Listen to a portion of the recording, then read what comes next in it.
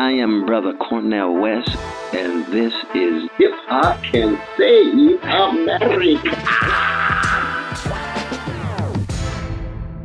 Peace and love, everybody. It's your man, Manny Faces. Just wanted to let you know that Hip Hop Can Save America is now available as a live stream show every Monday night, 9 p.m. Eastern Time on YouTube. You can find it at hiphopcansaveamerica.com/watch.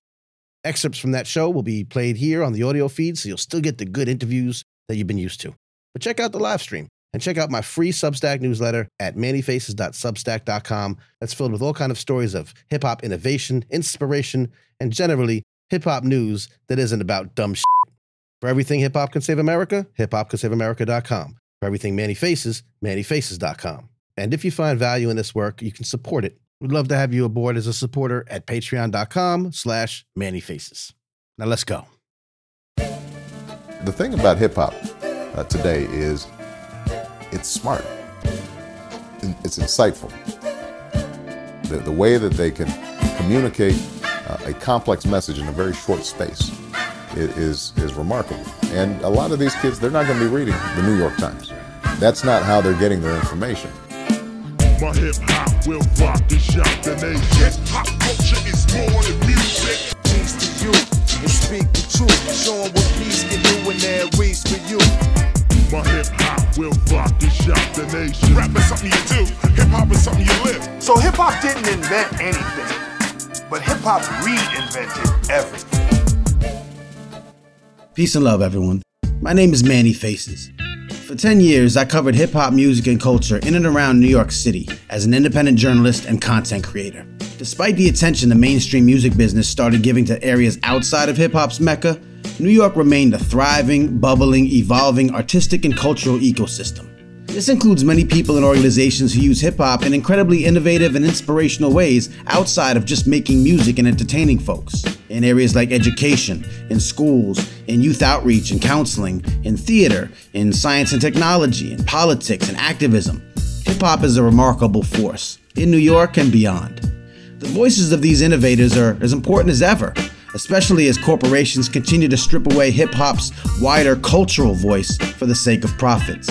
Because these innovators know how to use the nation's dominant youth culture in an authentic manner, in ways that can help solve some of our nation's biggest problems. So we need to celebrate and support them, because I believe that hip-hop can save America.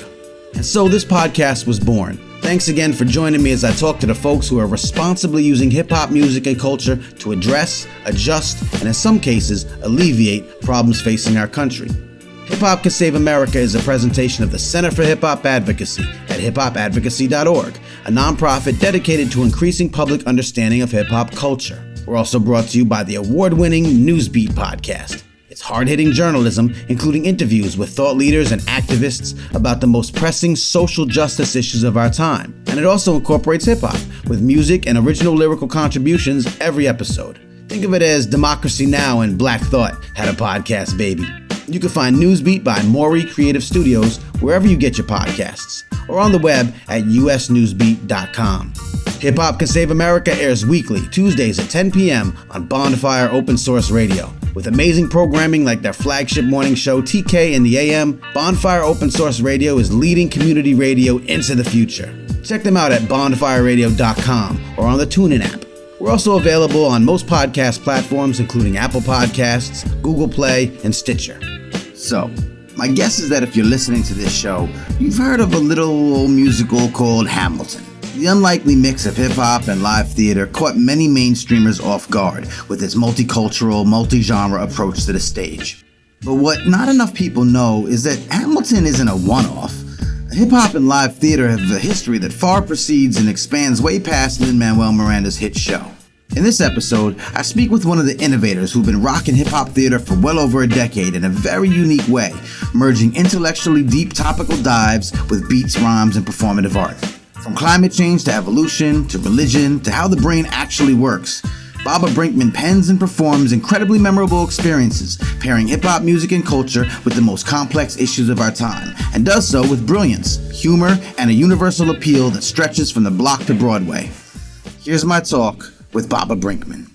Hey, this is Baba Brinkman. I'm a rap artist and hip hop theater artist, originally from Vancouver, Canada, now based in New York City. Baba, thanks for taking the time to kick it with me today. It's always a pleasure to talk with you. I want to start real quick, as many of us do. I'm sure you wear several hats in your professional and performative life.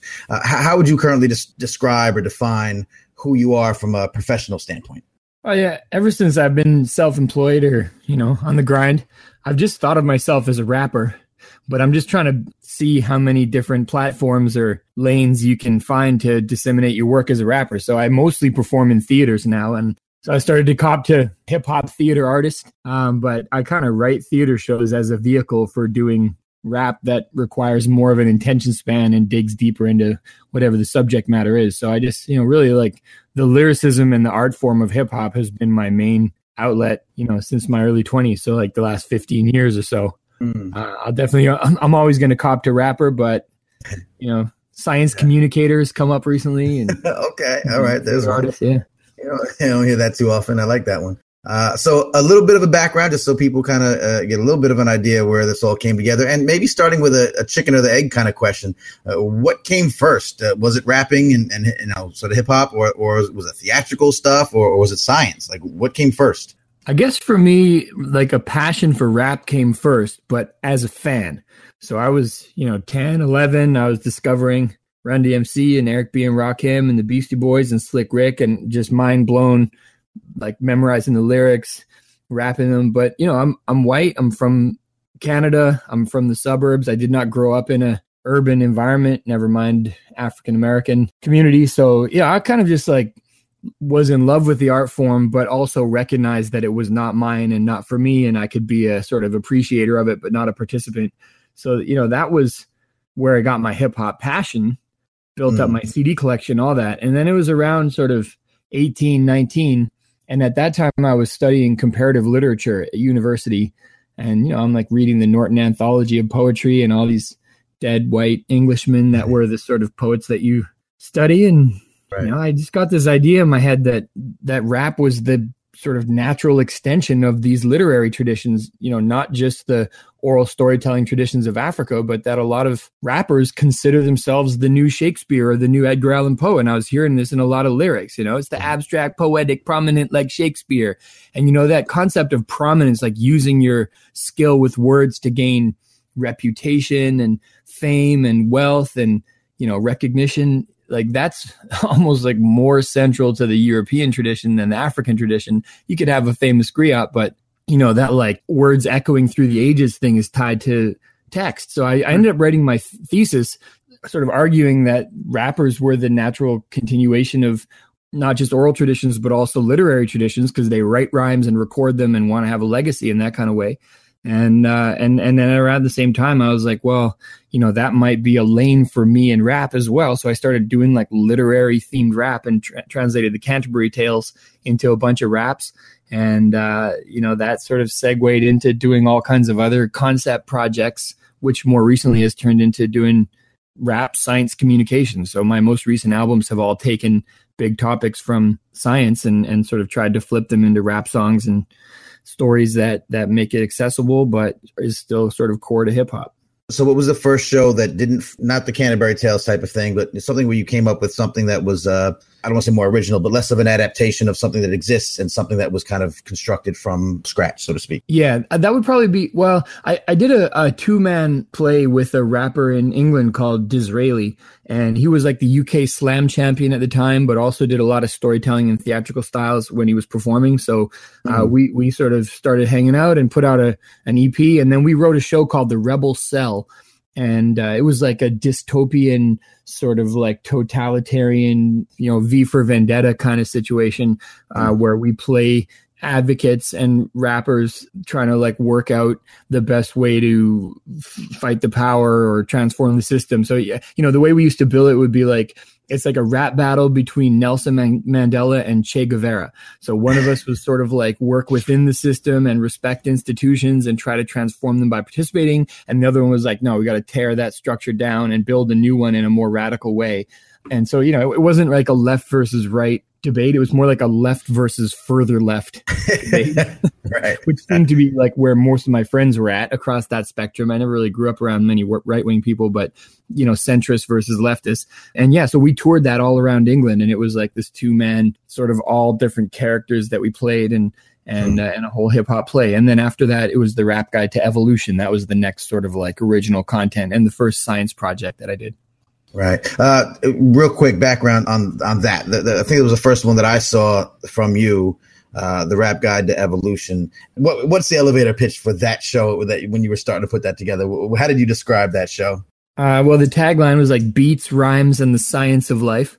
And, it's about the theory of natural selection and how deep it goes. Yes, it explains, the origins of life on Earth and dinosaurs and cavemen, and historical perspective is the easy one, but I was also getting into how it can help us understand hip hop as a process of competition for brain space, and how some rappers die out and other rappers come to prominence. Some things go viral, other things get ignored, and you can really see it all as a process of natural selection, where people are selecting literally via where their attention goes and what they do and don't listen to. And rappers have sort of like honed the art of being attention grabbers and making earworms and extremely memorable content. But that's not a coincidence. That is actually like a product of trying to thrive in an environment that's sort of governed by Darwinistic principles. And then also you could think of aspects of human behavior as having sort of evolved predispositions that would have helped us survive and reproduce in the past. That did not come across like an elevator pitch. Oh man, I geek out on this stuff so easily. I got like my taglines, and then I'm like, let me break down all the concepts for you. Well, it's a really high. We were in a high building. We had several stops. It's the middle of the day, FedEx. So by the time the elevator hit the bottom, But that's what I love about it, and really what I've always loved about your work, and I think translates so well, and a lot of other people obviously do too as well. Since you keep coming back and doing them, is that parallel, that way to show both sides, the science, and not just in a hip hop way, not just reciting scientific facts through hip hop, which a lot of stuff does. And, in the education space, it's great as a tool for memorization and retention and absorption of actual factual material. But when you do the Hip Hop Guide to Evolution, it's not just evolution in hip hop, it's hip hop from an evolutionary lens. I didn't know it was going to be that when I started working on it. It was a biologist that reached out to me, and he had seen the Canterbury Tales, and he was like, yeah, you're pretty good at like explaining complicated things in raps. If you can do medieval literature, then maybe you could do Darwin and the Origin of Species. So when I sat down to do the project, I was like, okay, now I have to write some raps that explain evolution. And then as I read a bunch of books on evolution, I was like, oh, damn, evolution kind of explains rap. That's a like really nice sort of meta quality that the show ended up having, where every moment I'm like, I'm an organism and you are the environment that is selecting whether I thrive or go extinct. So how you're reacting in this moment makes predictions about what's going to happen to me in the future. And that's kind of what organisms are going through in nature at every given moment, trying to survive and thrive and pass their genes on. Only I'm trying to pass on my ideas or my lyrics or whatever the constructions that we make are. But, it's just, it's amazing. I didn't know it was going to end up like that, but the sort of depth of how evolution can explain so many different layers of our experience blew my mind and turned me into this like now lifelong sort of Darwin champion, I guess. Yeah, there you go. That's, I think, what blew my mind about it as well. It also helps that there was a very well-known and perfectly relatable song called Survival of the Fittest that you could have used. Hip-hop is so deeply evolutionary already. Sometimes people are like, the materialism of rappers are so superficial, or, they're all about fame and wealth. I'm kind of like, man, you see that as superficial. I see that as transparent. I think that's like the case in all media. And yet most artists would rather lie to themselves about their motives or their like dynamics that they work within, and rappers are just really good at being honest about it. And survival of the fittest, that applies to lyrics, that applies to sort of like do or die situations socially, although I'm not trying to celebrate those situations either. But I think evolution can help us understand why sometimes the culture promotes violence and other times the culture suppresses violence, and that's also kind of an evolutionary dynamic. You can see it in other species as well. Yeah, absolutely. That's brilliant. So translating these thoughts and putting them together with music leads you to the stage. You've been, you're doing, obviously, as you say, goes back some time now. I'm going to ask sort of the inevitable question, because I've been following you for years. And of course, with the success of Hamilton, many people were turned on to the idea, the hybrid of live theater and hip hop in, a whole new kind of way and a whole new different audiences. And here I was, of course, telling people, well, yeah, it's awesome, but it's certainly not a one-off. There's been plenty of people doing it for many, many years, yourself included, but other organizations and other talented individuals. I guess the success of Hamilton and how that's raised awareness of the possibility this hybrid thing can work might be sort of a double-edged sword for you. It may give you more attention, but then now you have to kind of maybe parallel yourself to it or live up to it. Or how does it affect your work, the Hamilton effect, so to speak? Well, it wasn't a new experience. It was like deja vu for me, because it was the exact same effect as when Eminem came out with his first record. Because I started rapping in 1998, and at the time, there were no amazingly talented white rappers. The Beastie Boys were solid, but you almost put them in more of like almost like heavy metal sometimes with some of their releases. And, they have a pretty distinctive style, and it was not about like the trickiest wordplay that they could do. Right. They weren't trying to sound the like punk rappers. Right? They were more in the EMC range of rap than in the Rakim range. So I was thinking, like, if people associate rap with Vanilla Ice, if it's by white people, then there's a space to be like the first impressive white rapper. That was like my naive motive in 1998. And then about a year later, I was like, shit, so much for that plan. Because then Eminem came out and sort of blew everybody away. And so before Eminem came out, I was like, yeah, I'm a rapper. And they'd be like, what? You're a rapper and you're white? That's weird. And then after Eminem came out, then they'd be like, oh, you're a rapper like Eminem. So then, yeah, double-edged sword, right? Because it's not as hard for people to conceive of the possibility of your existence, and yet you always are going to be compared to the thing that's best known. So, I mean, that's kind of the Hamilton effect right there. I've been doing hip-hop theater since 2004, and since 2004 until like 2014, people would be, oh, hip hop and theater, that's kind of weird. Does that really work? And now it's just like, oh, like Hamilton. And I'm like, yeah, like Hamilton, except for like way less famous and earning a lot less money. But same thing, really, exactly. Got it. It's funny because I was at the Edinburgh Fringe Festival in 2005, and Lin-Manuel Miranda was also there. And both of us were sort of on the street handing out flyers. He was with a group called Freestyle Love Supreme, which is still a crew that does like freestyle improv stuff. And, I thought they were dope then. And, I had like, I could probably list on one hand the people that were doing anything with hip hop theater. There's like the Q Brothers with the Bomedy of Errors. And, Will Power had a show that was a sort of like Oedipus remix that had rap in it. And I was doing the Rap Canterbury Tales, and then Freestyle Love Supreme. And then, of course, In the Heights came out, and Lynn sort of like taking it to the next level with full on Broadway productions infused with rap. I still do one-man shows, although, Hamilton's inspiring like possibility opener in terms of how much you can do with the form and how many like, avenues you could take it into. But that dude, like Lynn, he was like raised on Broadway musicals. Me, I'm like more raised on, English literature textbooks. So it's a further leap for a musical for me, but I celebrate that. I mean, he killed it with that piece. Yeah, for sure. I'm wondering, so then maybe comparatively, when you were trying to pitch your ideas, has it, business wise, has it opened more doors for you? What were some of the hindrances you had in the beginning when you were pitching this inconceivable combination of art forms, and then now after it's become more acceptable or known?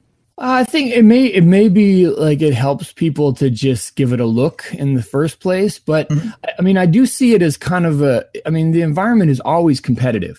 So before Hamilton, if I was pitching a hip hop theater production, they wanted to see it in action. They wanted to hear what it was going to be about. It had to survive or fail on its merits. And now they might be more, oh, well, with the success of Hamilton, then there's an open space, whatever. But, how many different shows are saying with the success of Hamilton, this is going to make me blow up? It's not like nobody exists in a vacuum. Like the opportunities I see are the opportunities that other people see. Right.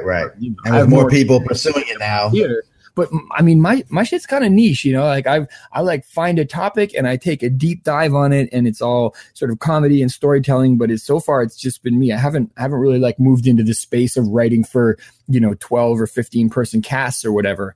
Right. I'm sort of intrigued by the potential of that, but I just haven't seen a lane for it. And also, I don't have a job. I've been doing this for 15 years, and I've got to like work out my income on a 6-month basis. And for me, producing or writing a new one-man show is a model that I've like perfected. I could take it to fringe festivals. I can do it off Broadway. There's people like, oh, what's your next show going to be about? So if I'm going to like switch and try to write musicals, that's a pivot. It's a pivot. I'm not close to it, but I don't really see how to make it possible at this moment. Gotcha. Well, niche and mastery is, I think, two words that do describe it, from my opinion. I guess, again, from others, we can talk about all the other people doing these kinds of things. And, for what my opinion is worth, no one quite does it like you. It's such intriguing topics. You present them in such compelling and sometimes unexpected ways. I love to tell people that, a Barbara Brinkman show is so unique that, literally anybody from any walk of life, whether it be high society or academia, young people who are immersed in urban culture, are able to walk away with an amazing experience, from the street corner kids all the way up to, PhDs. I know a lot of your work is actually peer reviewed. You actually have scientific theories and examined and sort of fact checked in some ways. You take on discussing those. If someone challenges some of the things you present, that's also brilliant.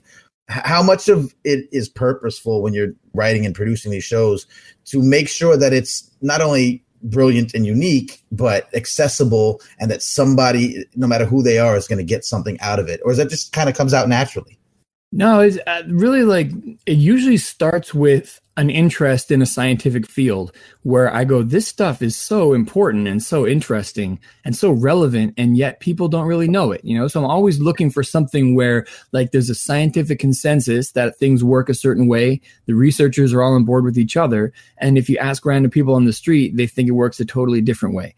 And so I'm like, okay, that's where I can be a bridge builder. And usually my shows are written around getting some complicated but also like fascinating scientific findings to the public in a way that they can like take them home and ponder them and not feel like, I don't get that. That's too complicated. I don't have to worry about that. So whether it's climate change, which is not controversial among scientists, but hugely relevant to what all of us are going to go through over the next few decades and the next century, or whether, evolution is sort of like the hidden logic behind all of the, cultural interactions, personal interactions, where we come from, what we are. And then the new one that I'm doing off Broadway right now, Rap Guide to Consciousness, is like how your brain works and how your daily experiences are produced by interactions of neural circuits in your brain. And, just saying that, it just sounds improbable, it's like a mind-boggling, like, no, it's got to be something more. But this, the show's like, okay, let's take the neuroscience seriously and think about it like computations between patterns of neurons firing. And, how can you get from that to the experience of listening to a hip hop song that makes you have a rush and bob your head? And, what is a rapper doing but trying to manipulate the real time conscious experiences of everybody that's listening to a song, or, create a sense of collective consciousness in a crowd where they're all sort of call and response and like behaving like a single organism, like merging their mind states and stuff like that. So, I'm a geek for the science. I like reading these books. I'm like, oh, this explains so much, now all these things in my life that I was like, what the hell's going on? I get it now. And then I just get excited by like, I want more people to get it. So, that's the sort of lane that I found in hip hop, in the world of entertainment, is like hip hop as communication of the best ideas in the world that need to be known about. Yeah, I think it's super important too, because again, you can grab the attention of those who are intimately connected to hip hop music and culture. We recognize the raps, we recognize the concept you're talking about, the connection, the parallels you're making, but you're also exposing a less hip hop savvy audience to the power of hip hop music, culture, sensibilities, like you said, that ability to communicate that I think they have such a limited, especially some of the audience members that probably attend your shows, have such a limited understanding or exposure to hip hop. And like you said earlier on, are just kind of wrapped up in the surface level, or look at these deeper things as surface level. So I think it's so super important that you're able to do both of these things at the same time. Well, part of this is like the motives that form in your adolescence end up driving you for a lot of your life, because I'm growing up on hip hop, just like obsessed with all the tracks and the music and thinking this is the most powerful art form. And then I'm like trying to tell my parents or my parents' friends, like, you got to check this stuff out. And they're like, no, we've heard that on the radio. It's not good. It's superficial. It's, it's sexist, it's violent and whatever. And you're like, no, but the art, anything you can say about rap, you can say about Shakespeare. So why are you okay with Shakespeare, not with rap? Yeah, but that's real art and this is not. So, those sort of frustrations of when I was a teenager, I'm like, I'm going to show you guys that, how sophisticated this art form can be. And, that is a big part of my motive now, to get like a, retired person that goes to lots of theater and would never give hip hop a chance to come up to me afterwards and be like, well, if that's rap, I guess I better give it another chance. Because it's all like a love letter to hip hop and hip hop advocacy. And, my favorite thing to do is like split the crowd, where I drop some obscure reference like, yeah, he's a hip hop head. He's old school, like Busta Rhymes with dreads. And then, 3/4 of the people in the room are like, huh, what does that mean? And then you get the like hip hop heads like, right.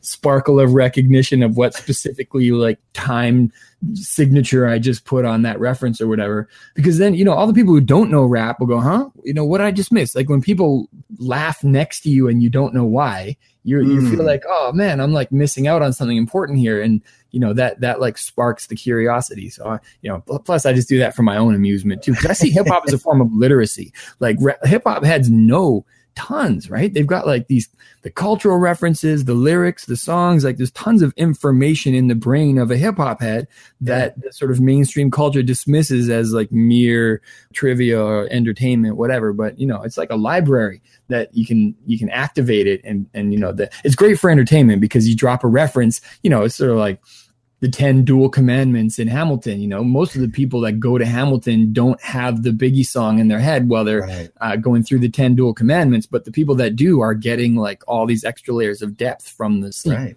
That's right. No, it's brilliant. As the son of a sociology professor who was a very deep jazz and blues fan, I had those similar arguments for years. And I was always, I'll show you, I'll demonstrate. I would give him like Jazzmatazz albums and be like, check this out. All these things that he might be able to better appreciate, without having that knowledge up front. So I know well how those arguments go. You can get people to give it a second look, but in my experience, like you gotta like trigger emotions to get thoughts to follow them. It's really hard to like just convince somebody with logic or with arguments. Like, look at how complex this rap is. I'm going to play you this song. And, people like, it's the framing effect, right? They have like this sort of preconditioned response that they need to like think a certain way about it to confirm all the previous ways they thought about it. Chris Rock has this routine in one of his stand-up sets where he's like, whatever music you started listening to when you were first getting laid. And I think that's pretty much it. You see the demographic thing. It's basically like people over like mid 50s don't really like, maybe they appreciate rap from an intellectual perspective as being like a valuable cultural art form, but they don't love it. You have to have been like in a hormonal state when you first started hearing it to imprint, like a duckling following its like purported parent or whatever. Right. Well, nostalgia is a hell of a drug, as I say sometimes. Yeah. We'll wrap up soon. A couple more quick questions. Matter of fact, it segues nicely, I think, because I think authenticity is always important when hip hop is being used in non-traditional areas. We'll say non-traditional for lack of a better term. I think you touch upon this in the Consciousness show. We recognize the real. Yeah, real, recognized real. That's one of the tracks. That's a hip hop ethic, but you could think of that also as like a summary of how the scientific method works with peer review. Like, how can you trust a neuroscientist's view? Well, he's got to like run his work by other neuroscientists. That's real, recognized real. Right, indeed. And so in the same way, we I don't speak for the community at large, but your involvement is certainly rooted in that authentic love and respect and participation in the culture. It's clear. I think we others among that group recognize that real.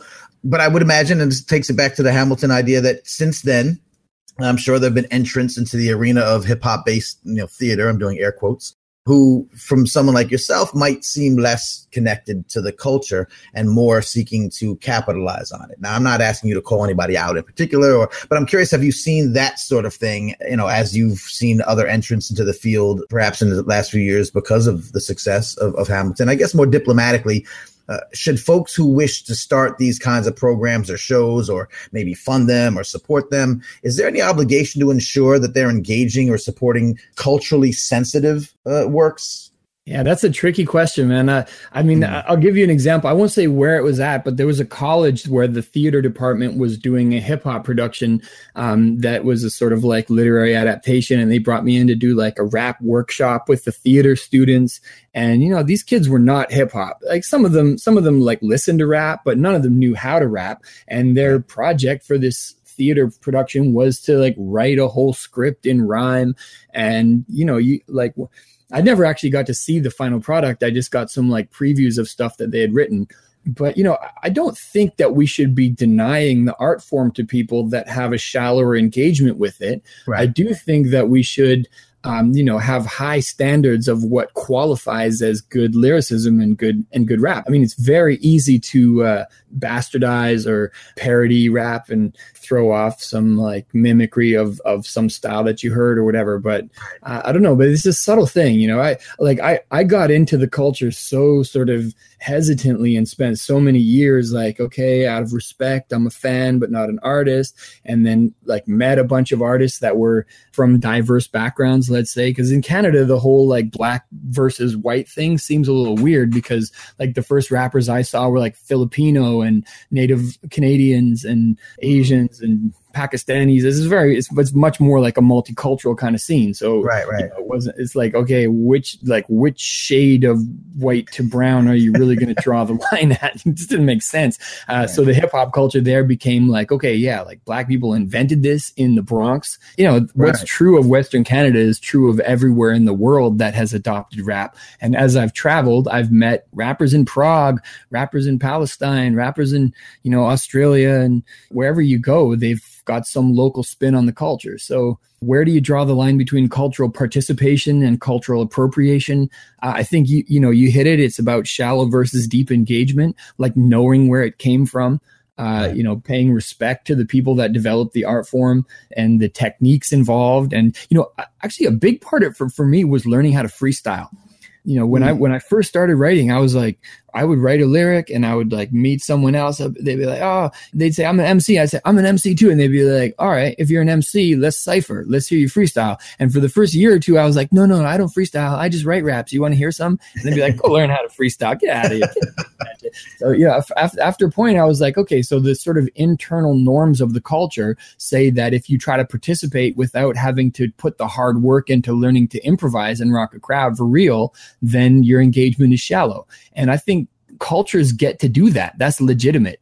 You know, you could say I'm an artist that's working with elements of rap technique. All right, sure. But, you know, I still think the like authenticity of being an MC and being able to like jump on the mic and freestyle and rock a crowd and battle and just like really think on your feet. And, you know, that shit doesn't come easy, right? You got to put a lot of work in. And I think the rigors of becoming a really like effective MC will go head to head with the rigors of being a professionally trained Juilliard ballerina or cello player. You know, if you actually like break down the number of hours and the number of like hoops and challenges that you have to jump through in terms of getting humiliated, booed off stage, coming back again, you know, like hip hop is not an easy art form to get into and be good at, like compared to any other. So I think that's where the authenticity comes from. And also like authenticity to who you are is a big one as well. Like real, recognize real. That's the tricky one, right? Like keep it real to what? So, you know, right. Like if you're from like a more, let's say disadvantaged, like kind of street background and you're doing rap, like crime raps, then I think it's legit to say anybody that wants to do crime raps as if that's really their background, but they're faking it is inauthentic. And you know what, where I grew up in Vancouver, a lot of rappers were doing that. White middle-class rappers were trying to like front their whole personality, you know, or maybe like act that way so they would be allowed to rap that way or something. You know what I mean? It was like this weird thing. So for me, I was just like, okay, you know, that's just not me. I'm not going to try to make it me, but maybe there's a lane for the like super bookish, like jokey storytelling rapper that's getting the ideas out there in an entertaining way. But I've always just like tried to tell my story and not fake it. And, you know, I think that's if somebody's trying to get into it and they're fresh, like I think authenticity is a big one in terms of who you are and telling your story. Although when you say that, how are you supposed to do like an adaptation of, I don't know, War and Peace or Pride and Prejudice or whatever? Like I'd like to think that every work of literature could have a rap adaptation, and that would be a great thing for the world. Do all those rap adaptations have to be written by people that have spent 20 years being like learning to be like effective MCs and freestyle? I don't know. It's really, there's no like easy answers to where to put the boundaries. But I think the tests that MCs and hip hop heads put on each other for actual participation in the culture, that's a real thing that you can track.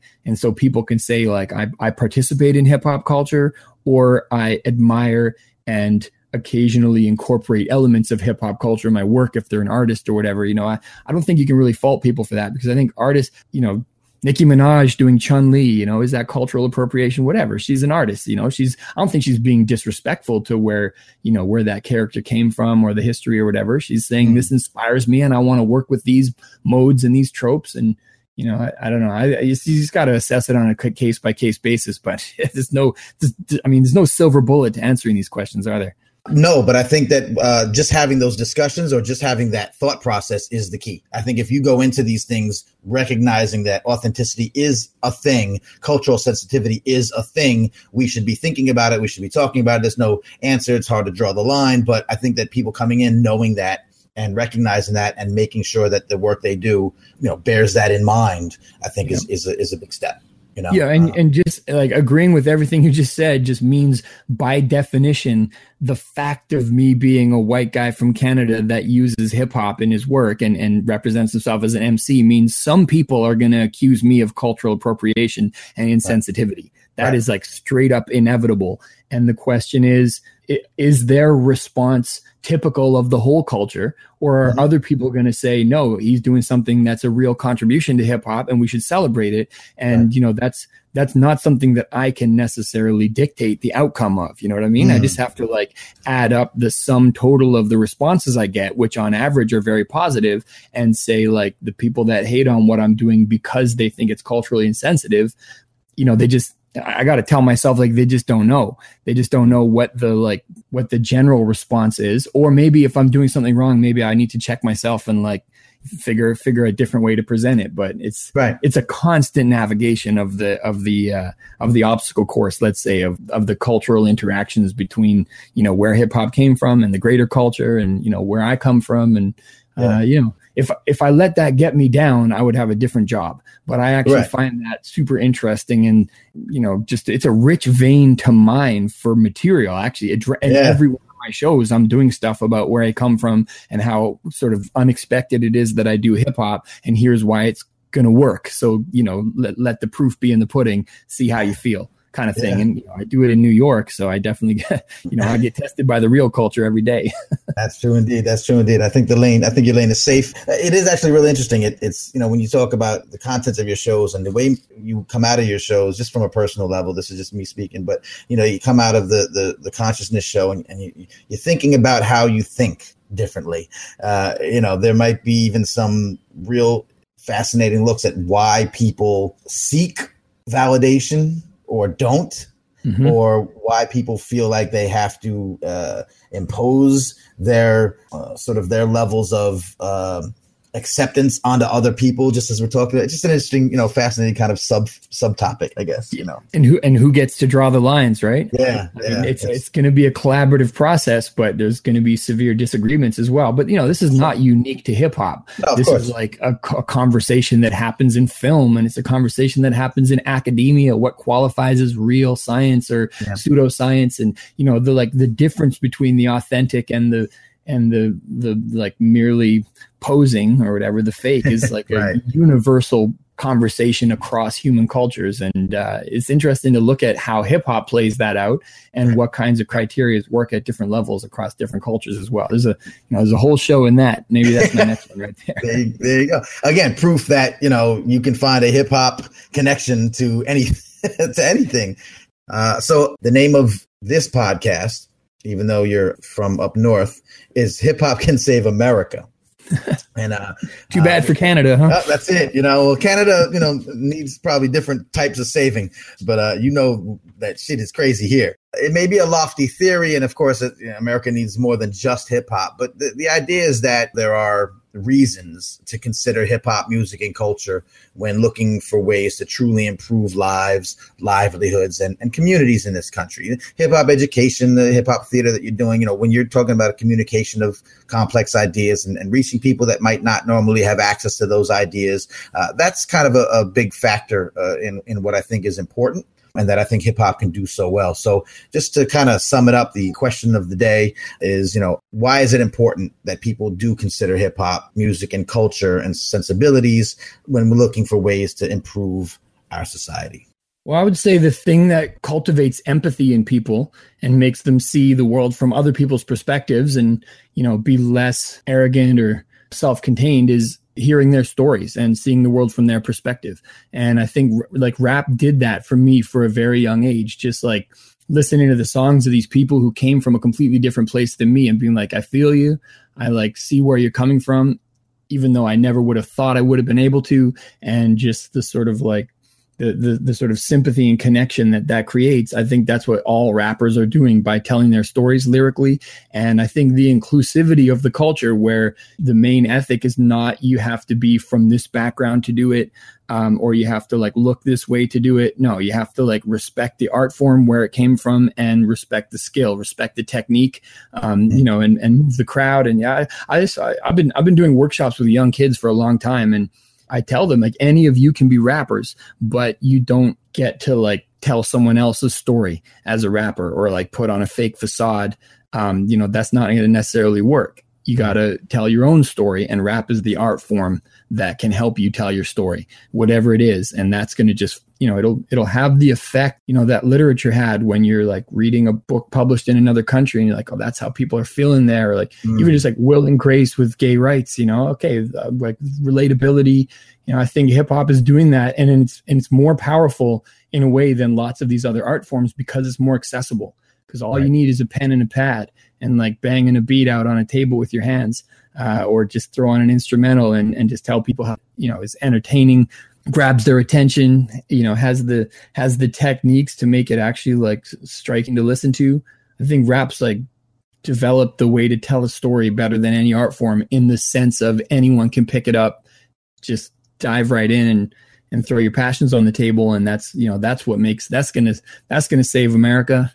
It's going to save the world, just as the generations come up. The people that don't relate to rap, well, they're aging out. Yeah, it's the first art form that's carried over multiple generations, right? It was the coolest music when I was 10 years old, and it's the coolest music for today's 10-year-olds. Yeah, and that tells you that it's not just some hula hoop fad, right? Right. Indeed. All right. Well, listen, that's a great angle. And I thank you for your insight, your perspective, your time. And I really thank you for your work, man. I really enjoy everything that you come up with. So, all the best moving forward. Please keep me informed. I'll definitely spread the love every time the best way I can. And thanks for talking with me here. Oh man, it's been my pleasure. And let me just throw in a plug. My Absolutely. My Rap Guide to Consciousness show is right now running off Broadway. I do it 4 nights a week, and it's been on since the 1st of March, but we got extended. So we're going to have a whole bunch of shows through July and early August as well. So it's at sohoplayhouse.com. It's on Van Dam Street downtown. Come see it. You will have your mind blown. Neuroscience, comedy, and hip hop. 100%. I co-sign that very much. Thank you, sir. And I'll see you again very soon, no doubt. All right. Thanks, Manny. Hip Hop Can Save America is a presentation of the Center for Hip Hop Advocacy at hiphopadvocacy.org, a nonprofit dedicated to increasing public understanding of hip hop culture. We're also brought to you by the Newsbeat podcast, hard-hitting journalism, including interviews with thought leaders and activists about the most pressing social justice issues of our time. It also incorporates hip hop with music and original lyrical contributions every episode. Think of it as Democracy Now! And Black Thought had a podcast baby. Find Newsbeat by Mori Creative Studios wherever you get your podcasts, or on the web at usnewsbeat.com. Hip Hop Can Save America with Manny Faces airs weekly, Tuesdays at 10 p.m. on Bonfire Open Source Radio. With amazing programming like their flagship morning show TK in the AM, Bonfire Open Source Radio is leading community radio into the future. Check them out at bonfireradio.com or on the TuneIn app. Hip Hop Can Save America is created and hosted by me, Manny Faces. I also produce the theme music. Special thanks to our associate producer, Summer McCoy. You can find out more about me at mannyfaces.com and find out more about Summer's hip-hop and tech-related initiative, Hip Hop Hacks, at hiphophacks.com. Thank you for listening.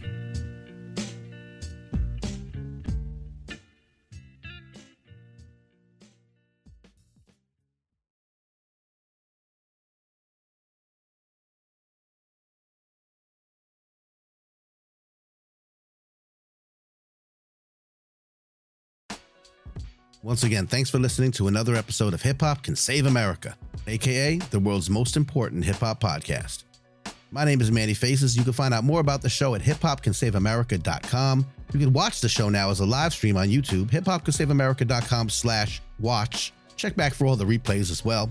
The interviews from the live stream will be brought here onto the audio feed, so you always get the best of the live stream. You can also check out our Substack newsletter. It's free at mannyfaces.substack.com, filled with stories of hip-hop innovation, inspiration, and in general, hip-hop news that isn't about dumb shit.